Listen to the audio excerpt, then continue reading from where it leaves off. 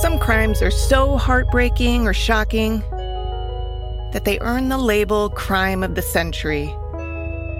But the stories that made headlines in decades past aren't necessarily remembered today. I'm Amber Hunt, a journalist and author, and in each episode of this show, I'll examine a case that's maybe lesser known today, but was huge when it happened. This is Crimes of the Centuries.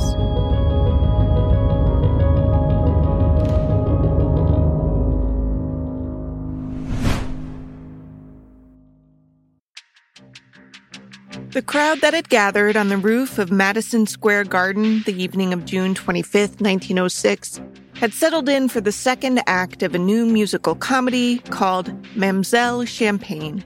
The high society folk attending the premiere were listening to the chorus sing a deceptively risque number called I Could Love a Million Girls. Near the front of the audience was Stanford White, one of New York City's most famous architects, a millionaire and well-known theater aficionado. As the cheery number continued, a strange-looking man haltingly approached White's table. He was strange because he was wearing a heavy winter coat despite the hot June weather. The man's stare was fixed on White as he pulled a pistol from his coat, pointed it at White, and fired 3 shots. For a split second, the stage and crowd went silent, the latter trying to rationalize what they'd seen as having been part of the performance. Someone even laughed. But then reality set in. One of the bullets had torn White's face off. As people started to scream and scatter, the gunman raised the pistol over his head to show he was no threat to anyone else and yelled, "That man ruined my wife!" And so began one of the most bizarre and scandalous cases of the early 20th century. One with a trial so high profile that it would be the first time in American history that the impaneled jury would have to be sequestered. This man killed Stanford White. Yes, here's Harry K. Thaw, and here in 1915, he's released from Mattawan Hospital for Dux Cameraman. Harry Thaw, central figure in most notorious crime of 1906. Shooting is over Evelyn Nesbit. Public sympathy is at first for victim White, but during trial, sympathy shifts to Evelyn's protector, Harry Thaw. Though this story climaxes with the death of one man at the hands of another, at its center is a woman, actually really still more of a girl than a woman at the time. And to understand how her life intersected with the two men's, you have to back up 7 years before the shocking murder. It was 1899, and America was on the cusp of shedding its Victorian ways and entering a new era. As the year drew to a close and the new century began, a teenager with large brown eyes and perfect skin was being shuttled from one rundown home to another with no clue that she was poised to become one of America's most famous faces. This is Paula Uriburu, professor of English and Film Studies at Hofstra University. She wrote a book about this case called American Eve. She was the first it girl of the 20th century, even before people knew what it was. She was sort of the prototype of what we would consider a supermodel. The supermodel's name was Evelyn, and she made headlines for her looks alone. One wire story printed throughout the country in early 1901 read, New York artists declare that Miss Evelyn Florence Nesbit is the prettiest girl of 15 years who has ever posed for them. Posing for fine artists and advertisements alike, she really was like a supermodel, one who would soon cross over into acting too, because who wants to just be a pretty face when they actually have some talent?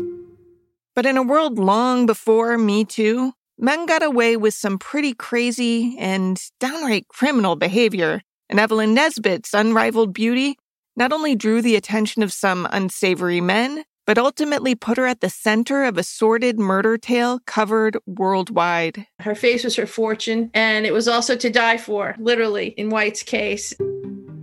Evelyn was the firstborn to parents who were decidedly middle class, maybe even at the lower end of that.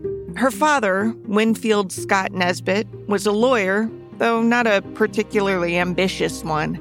He did well enough to keep a roof over the family, though, which expanded a couple of years after Evelyn was born to include her younger brother, Howard. You might have noticed I didn't give birth years there. That's because there's some debate. Once Evelyn started working, her mom began lying about her age to keep anyone from feeling skeevy about hiring a very young girl. That, matched with Evelyn's birth records being destroyed at the county level, means we're not 100% sure whether she was born in 1884 or 1885, though Eurobureau thinks it's 84. Regardless, Evelyn's birthday is consistently given as December 25th, making her a Christmas baby, and an appropriately ethereal one at that. What Dad Winfield lacked in ambition, he seemed to make up for in other ways. He was actually pretty progressive in how he treated his daughter, talking about how when she was old enough, she could go to Vassar. Her father had been encouraging her to read, and she loved reading. She was very smart. He encouraged her to read books of all sorts. By the time she was 10, the family's modest house included a mini library just for Evelyn. Howard, the little brother, was a mama's boy, and Evelyn, definitely a daddy's girl, which made what happened in 1896 all the more heartbreaking for Evelyn. Her father died suddenly that year at age 40.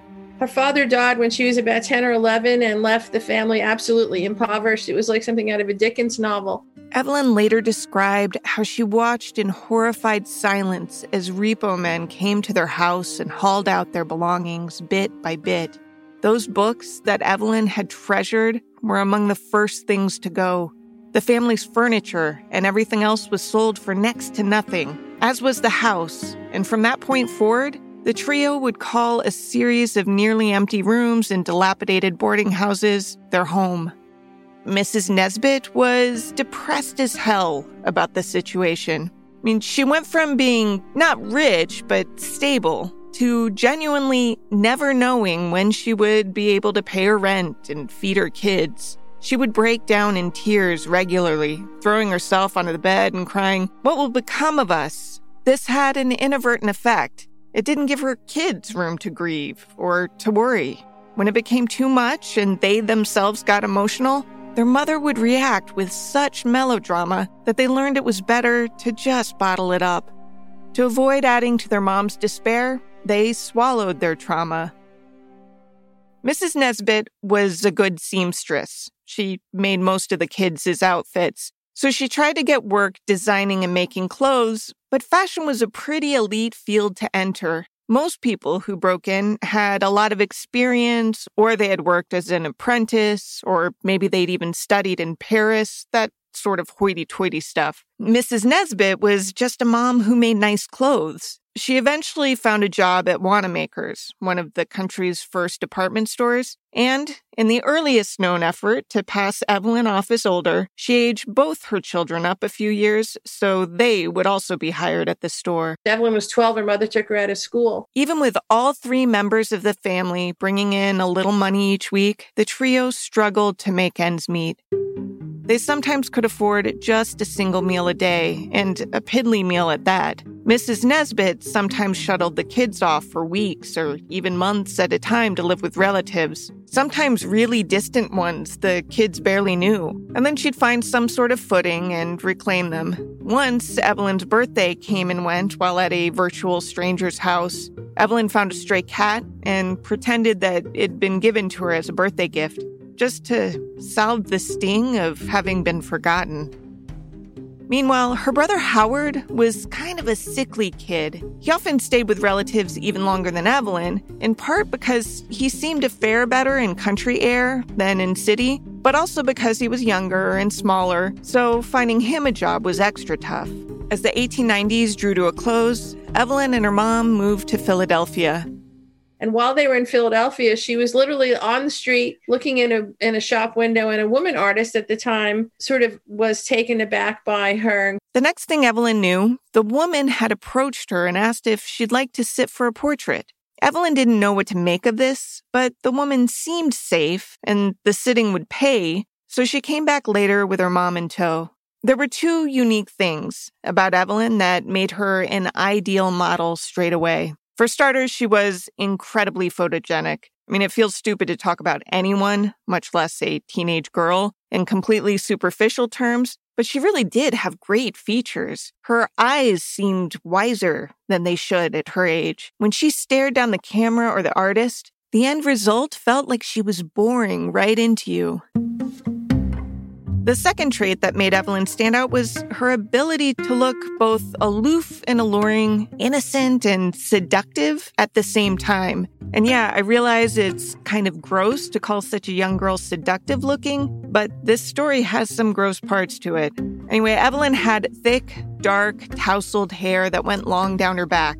She was really versatile in how she looked. When she wore it up, she could be a socialite. Down in must, she could look like a peasant girl. She looked much older when they put makeup on her. Sometimes she looked much younger. She could look young and innocent. Certainly the way that they could dress her and make her look changed from one image to the next. Mrs. Nesbit soon realized that Evelyn alone could make more sitting for artists than all three Nesbits could make combined at their crappy department store jobs, and even more if they moved to New York, which they did. Mrs. Nesbit quit working to serve as a manager of sorts for her daughter. To speak to just how enduring Evelyn's photos are, here's a modern photographer named Ed Vorosky talking about one particularly famous image shot by the photographer Gertrude Stanton. Ever since the first time I laid eyes on this image, it just intrigued me. It just grabbed it just etched itself into my my brain, and I've always been kind of curious as to why that was the case. Vorosky talks a bit about how the black and white image in which Evelyn's wearing a sort of peasant top dress with her shoulders exposed evokes a sense of nostalgia, which might be true today, but that's not why it got so much attention in 1903 when it was taken. Peasant dress aside, it wasn't nostalgic when it was shot.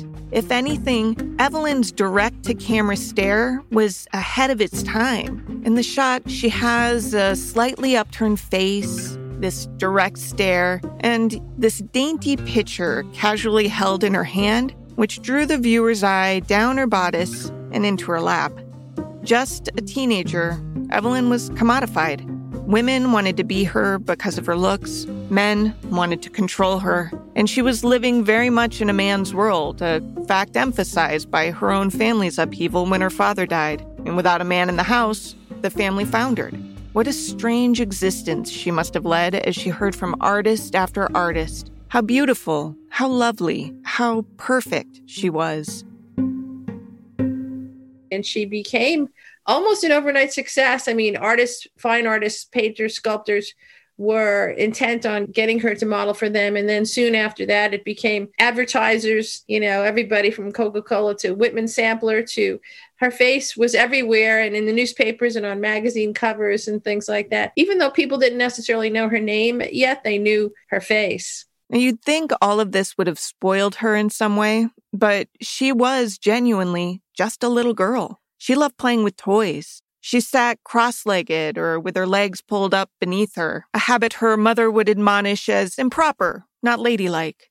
But she was also disciplined enough to hold different, physically demanding poses hour after hour. Her face appeared in Vanity Fair, Harper's Bazaar, Ladies' Home Journal, Cosmopolitan. She adorned products like beer trays and playing cards and postcards. She became a favorite. I mean, people started collecting them the way I guess you would think of, kids collecting baseball cards did when I was young. Evelyn preferred photography to paintings because the pose holding wasn't as strenuous. Plus, it was around this time that advertisements were starting to use photographs of young women to sell stuff, so Evelyn could make decent money. I mean, it wasn't great. We're not talking Cindy Crawford-level rates here, but she could charge $5 for a half day's work and $10 for a full day, which translates to about $300 in 2020. New York was expensive living then, as it is now, so that didn't stretch far enough to buy a house or anything. But it was certainly a step up for a girl born near Pittsburgh who sometimes could only scrounge one meal a day. And once she became a model for Charles Dana Gibson and was the Gibson girl, that was sort of the thing that solidified everything for her. When Evelyn decided she wanted to act, she didn't give up modeling. I mean, really, she couldn't. While she got paid to perform on stage, she was by no means a leading lady, and her family had come to rely on her income. She made sure rehearsals and shows could work around her schedule so that she could do both. Her first role was as a Spanish maiden in a musical comedy called Florodora, which had debuted in London in 1899 and done well there, then opened at the New York Theater in 1901. It ran on Broadway for 552 performances, the third longest run on Broadway at the time. It was hugely popular. One of its numbers was a huge show tune hit called Tell Me Pretty Maiden. Tell me, pretty maiden, are there any more at home like you? There are a few, kind sir, but simple girls and proper too. Then tell me, pretty maiden, what these very simple girlies do. Kind sir, their manners are perfect. For Evelyn, this all felt like a fairy tale compared to the life she'd led before. She went from being a nobody to being praised and sought after and paid. She figured if she worked hard and made some important connections, she could ensure that she'd never risk going hungry again. What she didn't know was that while on stage, she had caught the eye of a man who would forever change her life. Stanford White was a 48-year-old man when he first spied Evelyn Nesbit on stage as a Florodora girl in 1901. By then, he was well known throughout the city. He'd been born to a Shakespearean scholar named Richard Grant White, who had studied at the University of the City of New York, now more simply called New York University, and was a respected literary and musical critic. Stanford White was the second of two sons in the White family. He never went to college, but was drawn to architecture. Eventually, he worked his way to become the principal assistant to one of the era's most successful architects, a Louisiana-born man named Henry Hobson Richardson. White earned his own reputation as a genius and an artist.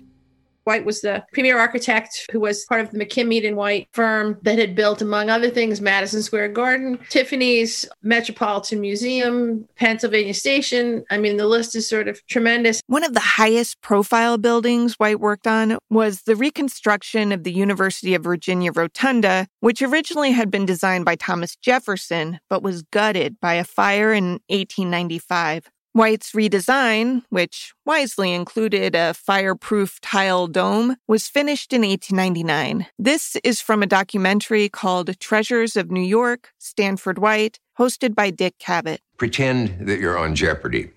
Here's the answer.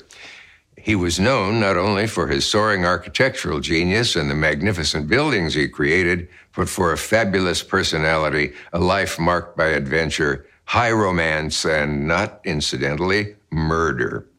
And so the question would be, who is Stanford White?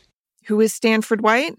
Well, it turned out that a lot of people thought they knew him, but really, they had no idea.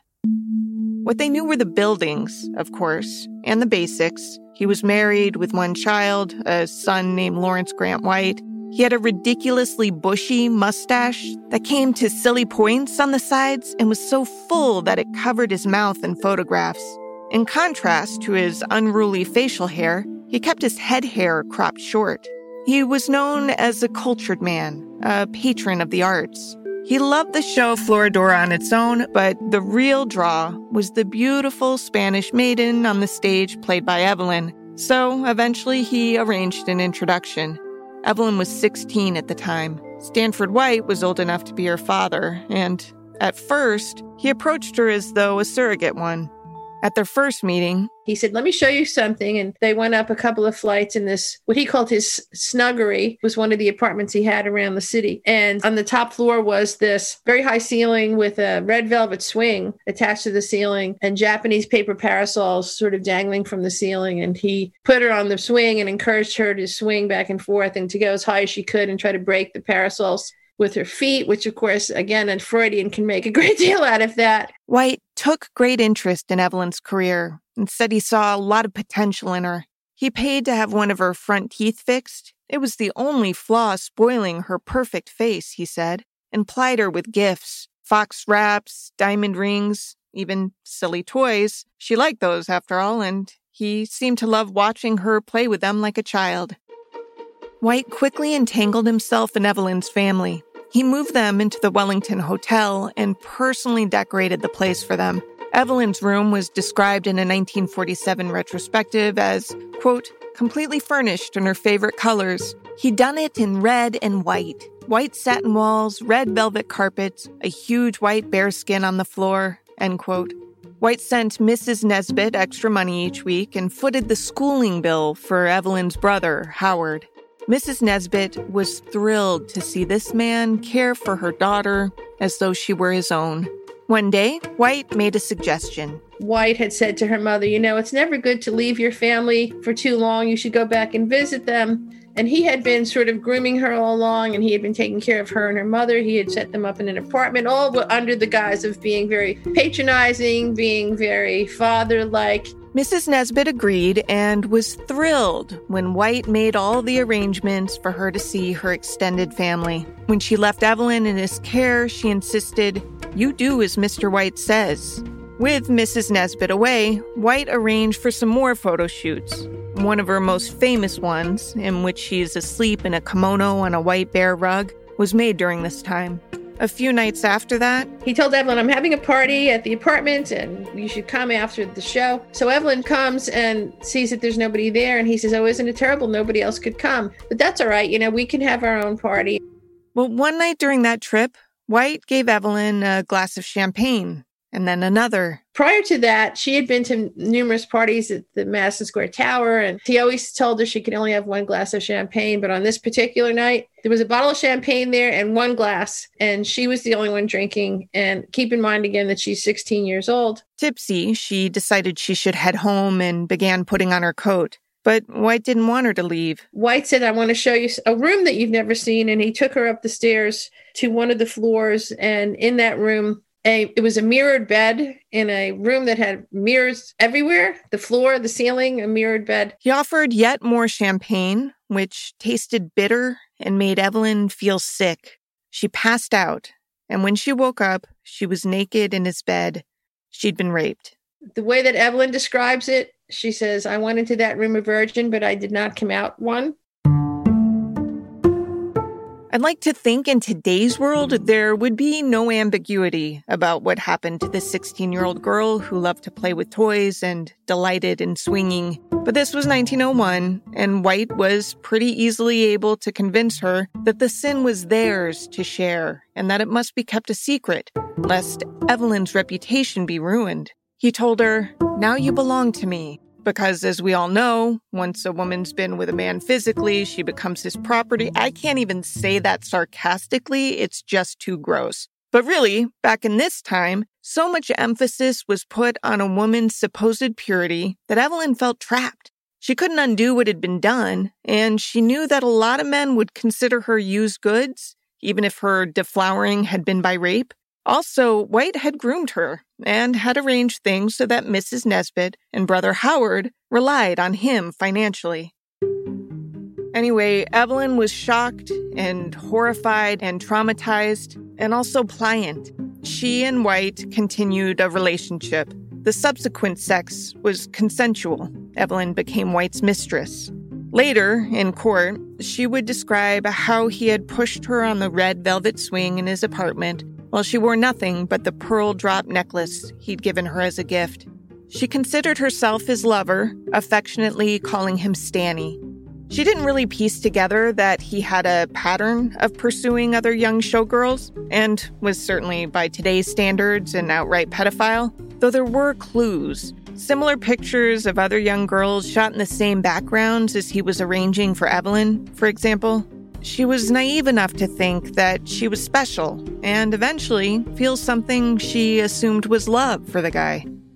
As naive as she seemed to be about his pattern, she did notice that he paid attention to other women, and like most insecure people in their first big relationship, she didn't like it, so she occasionally would try to make him jealous.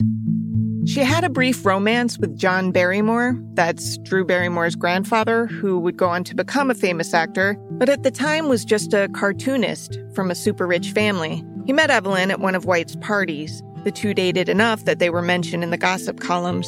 Mrs. Nesbit was bothered by the relationship. And John Barrymore at the time pretty much mooched off his family. He drank too much and had a reputation as a playboy. Still, he and Evelyn legitimately hit it off. He was dashing and charismatic and age-appropriate. But there was a problem. As rich as his family was, he himself didn't seem to have much ambition, which reminded Mrs. Nesbit of her smart but rudderless late husband, which in turn reminded her of boarding houses and poverty. Mrs. Nesbit decided to put an end to the relationship by temporarily sending Evelyn away. Stanford White, of course, helped foot the bills. That relationship with Barrymore quashed, Evelyn returned to New York and was again in demand, both acting and modeling. Her relationship with White continued, but it turned out that it had a limited shelf life. It didn't actually last very long. I always argue that it's because two things. She turned 17, and she was also, as I said, she was smart and precocious and very much aware of her power, I guess. And I think in her still adolescent mind, she thought that White was going to leave his wife for her. And when that was not the case, he saw it as problematic. White liked his lovers young, naive, and unquestioning. He was catching on that Evelyn wouldn't stay any of those things for much longer.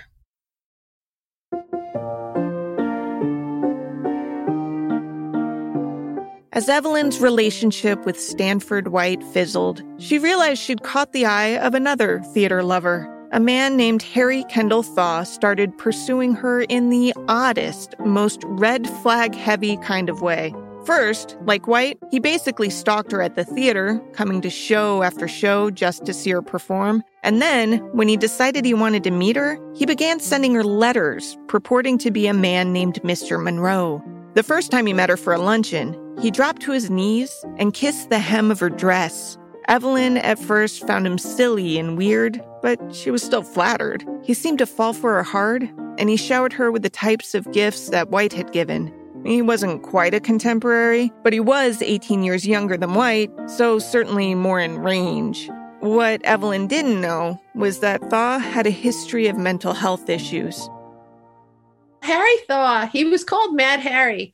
And some people say that he was the person who gave rise to the term playboy in the way that we know it here in America. His father had been a coal and railroad baron, making Harry Thaw heir to a $40 million fortune. It seems Thaw's dad wasn't a dummy either. He kept an eye on his son, giving Harry a reasonable $2,500 a year to spend. He just didn't see Harry as responsible or stable. And he had good reason. So Harry, famously used to light his cigars with $100 bills and was incredibly aberrant in his behavior. But, as had happened in Evelyn's life, tragedy struck the Thaw family. His father died when he was 18. And so Harry was the oldest child, and his mother, who was Thaw's second wife, doted on him to the point where I think she created a monster. And so from the time that he was young, Harry had everything handed to him. Whenever he got in trouble, his mother paid for him to get out of trouble. You might be wondering, what kind of trouble? Well, buckle up. Harry himself, under an assumed name, would rent out apartments in New York City and invite these young chorus girls who wanted to be on the stage, to his apartment, and then he would beat them with dog whips, and he would handcuff them and pour boiling water on them and teach them a lesson. What's more, he was obsessed with Stanford White, a man who had obtained the kind of acceptance in high society that Thaw wanted for himself. He twisted meaningless events and total coincidences in his head to convince himself that White was at fault for him being shunned from men's clubs and such. Though in reality, it was probably his own weirdo behavior, like the time he chased down a cab driver with a shotgun because he thought he'd been bilked 10 cents. He once was expelled from college for threatening students and teachers. When Thaw trapped a bellboy in his London hotel room and beat him naked with a riding whip, his mother paid $5,000 to make the problem go away. I mean, the Thaws weren't just rich. They were stupid rich. After his dad died, Thaw's mom upped his allowance to a whopping $80,000 a year. $80,000! That's $2.3 million in today's money for doing nothing. Your bureau doesn't think it's a coincidence that Thaw set his sights on White's mistress. I absolutely firmly believe that he was obsessed with White before Evelyn even came into the picture, because Harry wanted to be part of New York society and he wanted to join all of these clubs. And White was either a member of or had actually designed the clubs, like the Players Club and the Lambs Club and the Metropolitan Club, the University Club. And these were all places that Harry wanted to be seen and be recognized. And because he was just this weird guy from Pittsburgh, New York, the New York social set really wanted nothing to do with him.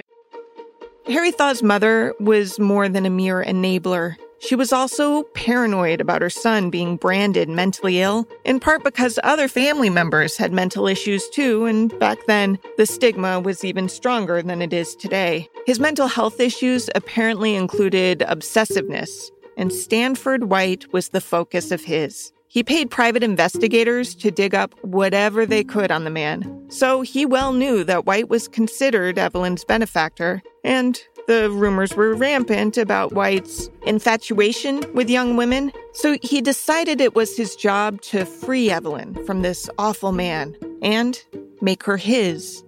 Evelyn consistently dismissed him and had the support of her mother in doing so, but then Evelyn got sick. It began with dull stomach pains that progressively got worse. The pain was so searing that she started throwing up. Mrs. Nesbit tried to reach White for help, but couldn't find him. So she desperately reached out to Thaw instead. Thaw arranged for one of the country's best doctors to rush to Evelyn's aid. It was just in time to save Evelyn from being killed by her burst appendix. After that, he took Evelyn and Mrs. Nesbit on a European trip, supposedly so Evelyn could heal, though she didn't do much healing.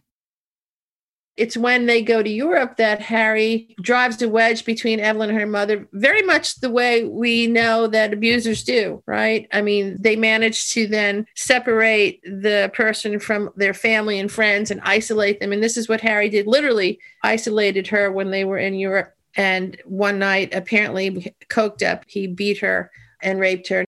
What happened that night was this. Evelyn knew that Thaw wanted to marry her, but she also knew that her relationship with White would be a wedge between them. Despite the fact that Thaw had frequented brothels worldwide, he had made it clear that the woman he married should be virginal. Because of that, she turned down his first proposal. He had persisted, and she wanted to say yes, but she didn't want to start their marriage with a lie. So she made the biggest mistake of her life by telling Harry while they were in Paris what White had done to her. It did not go well. Thaw began to pace and sob. He decided that the champagne White had given her the night of the rape had been drugged, which is possible, and he demanded that she sign a written document saying so. Evelyn didn't think White had drugged her drink and obviously had an emotionally confusing relationship with the man, so she refused. In a 1903 affidavit, Evelyn told police that because she refused that night, Thaw beat her. The beatings began during the trip abroad, ostensibly to help Evelyn recover from her appendectomy, but being beaten for hours on end didn't help her recuperate much. Eventually, Evelyn made it back home to New York. She refused to talk to Thaw and learned from Stanford White and his acquaintances that Thaw had his own history of mistreating young women. Evelyn returned to Stanford White. But Thaw didn't give up. He wrote her love letters. His mother reached out to her and somehow convinced her that the rumors about him abusing other women weren't true, even though she knew firsthand that he'd violently beaten her. Regardless, Evelyn's resolve finally crumbled, and she agreed to see him.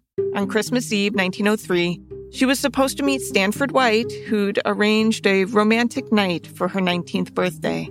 Thaw intervened. In his mind, he had saved her. Maybe Evelyn thought that too. She married him in 1905, 2 years after telling police about him beating her. Now, why would Evelyn then 2 years later marry him? That's the $64,000 question. The way I see it is she's still only 19 years old. She has no education. There's no support system for her. Does that not happen still today? I mean, we have abused women. It's one of the great tragedies, I think, when you see, and it's not just women from lower classes or however people want to characterize it. You see intelligent women who are in abusive relationships. It seems, too, that Evelyn thought Harry's obsession with White would end when they married. I mean, after all, if you're vying for a woman, getting her to end that relationship and marry you is kind of winning, right? But that wasn't the case. And after she married Harry, I guess she mentioned to him, that, I had my teeth fixed. Harry had her go to his dentist and had him undo all this stuff in her mouth just because he was under the impression that Whitehead had, paid to have her teeth fixed. Thaw and Evelyn had been married just more than a year when, one night in late June 1906, the couple ended up atop the Madison Square Garden. Now, this isn't the building we know today. The current Madison Square Garden was built in 1968 and is actually the fourth building to bear that name. The first was built in 1879 and had been leased to P.T. Barnum for 11 years, but it wasn't very practical year-round because it had no roof. That one was demolished, and Stanford White's firm built Madison Square Garden No. 2. It stood 32 stories and was the second tallest building at the time. White, who you'll remember was married, kept a bachelor's pad inside of it. The apartment was in the rooftop restaurant where White and other fancy folk gathered to watch the premiere of Mam'selle Champagne. Evelyn was with Thaw that night. The two were headed to Europe for a vacation, but before they left, Thaw bought tickets for the new show, and the two went to the restaurant called Cafe Martin. They had only been married for a year when they came to New York, intending to go on their second honeymoon, I guess you could say. Thaw kept obsessing over the fact that White had had his wife first when she was 16 and White was 48. White wasn't supposed to be there that night. He was supposed to be in Philadelphia on a business trip. But at some point, he appeared and was seated. Restaurant patrons later said they had noticed Thaw glaring at White, though they surely didn't know why or what might come of it. It's never been established if Thaw was triggered by the suggestive song, I Could Love a Million Girls, or if the lyrics were just coincidentally perfect for the murder of a sex fiend rapist. But whatever the case, that was when Thaw approached with his pistol and opened fire. After shooting White dead, Thaw held the gun over his head and emptied the remaining bullets. He then walked across the room to his wife. "Good God, Harry," Evelyn said. "What have you done?" Thaw replied, "It's all right, dear. I have probably saved your life."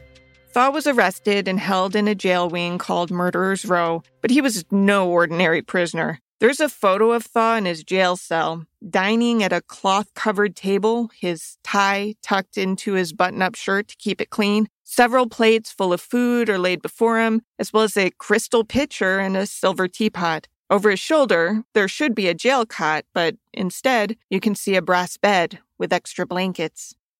When word spread about the murder, it spread in conjunction with Thaw's reported justification that White had not only had a sexual relationship with the young and lovely Evelyn Nesbit, but that he'd raped her while she was unconscious. And this shaped Thaw's defense. His lawyers at first wanted to plead him not guilty by reason of insanity, but Mama Thaw said no way to that, stigma and all. So they compromised. They pleaded him not guilty by arguing he'd followed the unwritten law that requires a man to protect his wife. Harry's lawyers tried to use this defense. They called it dementia americana, the unwritten law, that he was driven crazy by the fact this man had defiled his wife, and so he had every legal right to kill him. I mean, any reasonable person would be infuriated learning that their spouse had been raped by anyone. And this is 1906, when women were seen more as adornments than as people. This is 14 years before we could even vote.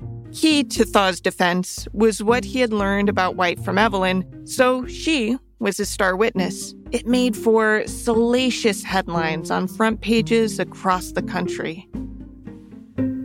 Evelyn gets on the stand and talks about all of the things that she did with White and photo sessions and, naked riding on a swing, all of this. And no one had ever heard anything like this before. No one had read anything like this, certainly not the general public. And so here it was every day in the newspapers, and they were printing excerpts from the trial. And Teddy Roosevelt, as the president, was trying to stop them because he said it was corrupting the morals of the nation. A Western Union office was set up next to the courthouse so reporters could file updates on the trial nationwide. It was so high profile, in fact, that the judge in the case ordered the jury to be sequestered, which had never been done before in an American trial. When White was first killed, public sentiment was on the victim's side, but once Thaw's motive was explained, the sympathy immediately shifted, because what honorable husband wouldn't gun down a man who had slept with his wife, much less a man who did so without consent? Harry Thaw became an American hero.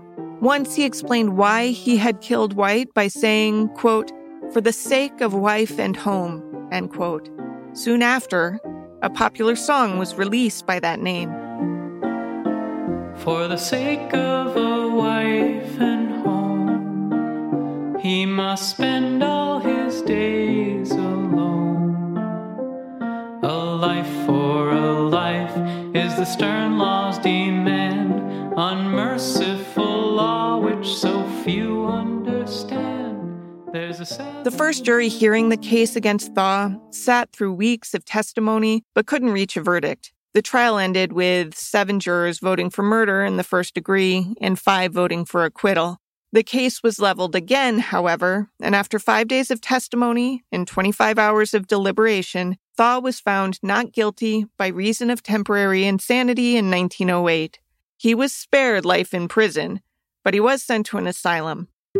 In 1913, he escaped for a day and, according to the Newberry Herald and News of South Carolina, drove madly in an automobile for 50 futile miles through the hills of Vermont and New Hampshire. He was captured by immigration officers in Colebrook, New Hampshire, where scores of people visited as though there were a circus in town.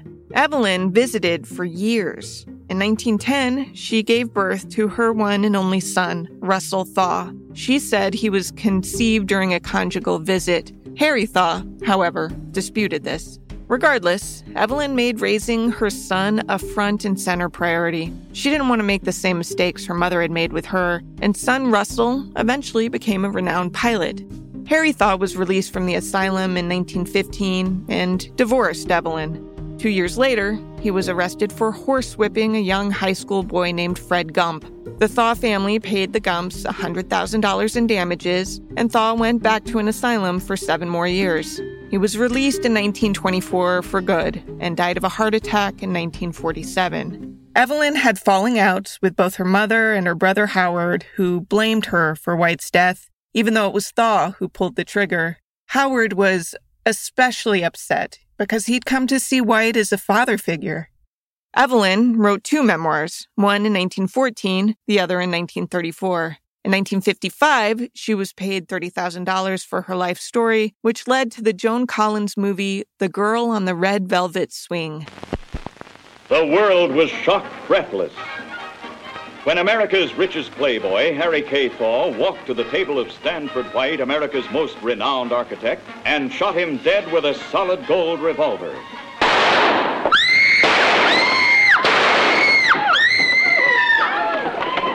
I did it because he ruined my wife. Few persons knew exactly why he did it, but nearly everybody knew over whom he did it. The year the movie came out, Nesbitt gave an interview in which she said she had never loved Harry Thaw. In fact, she hated him. But she still loved Stanford White. She remarried once, that too ended in divorce, and mounted a few attempts at comebacks, such as in the 1930s when she would sing at clubs. Now you may wonder what's the reason for this great big smile. Gee, I haven't been so happy in a long, long time. But the public could never quite separate her from the scandal, and her comeback never came. Everywhere she went, she was recognized and mobbed, but she only got the headache that comes with fame and none of the fun. Her obituary in the New York Times read, quote, "Life taught her the price and rewards of a celebrity. Though she made a fair living from recalling her vicissitudes, women mobbed her and sometimes cut off her curls for souvenirs. She went shopping in a department store and had to be rescued from aggressive admirers," end quote. In 1922, she was evicted for not paying her rent and attempted suicide by poison. 4 years later, she tried again. She once said, "Stanny White was killed, but my fate was worse. I lived." But that's not the end of her story, because no matter what was thrown at her, Evelyn fought through it. partly because of her modeling career. She had started to develop back issues and, the medicine at the time. So she got hooked on morphine, and then she overcame that. She became a single mother at a point in time when that was, anathema and people were horrified.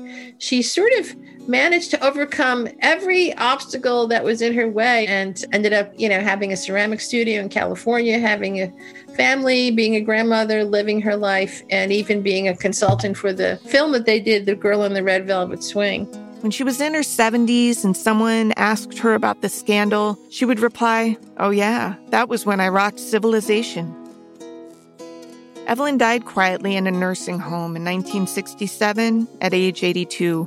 Her tombstone in Culver City, California, makes no mention of her early days as an it girl and supermodel. It describes her simply as mother.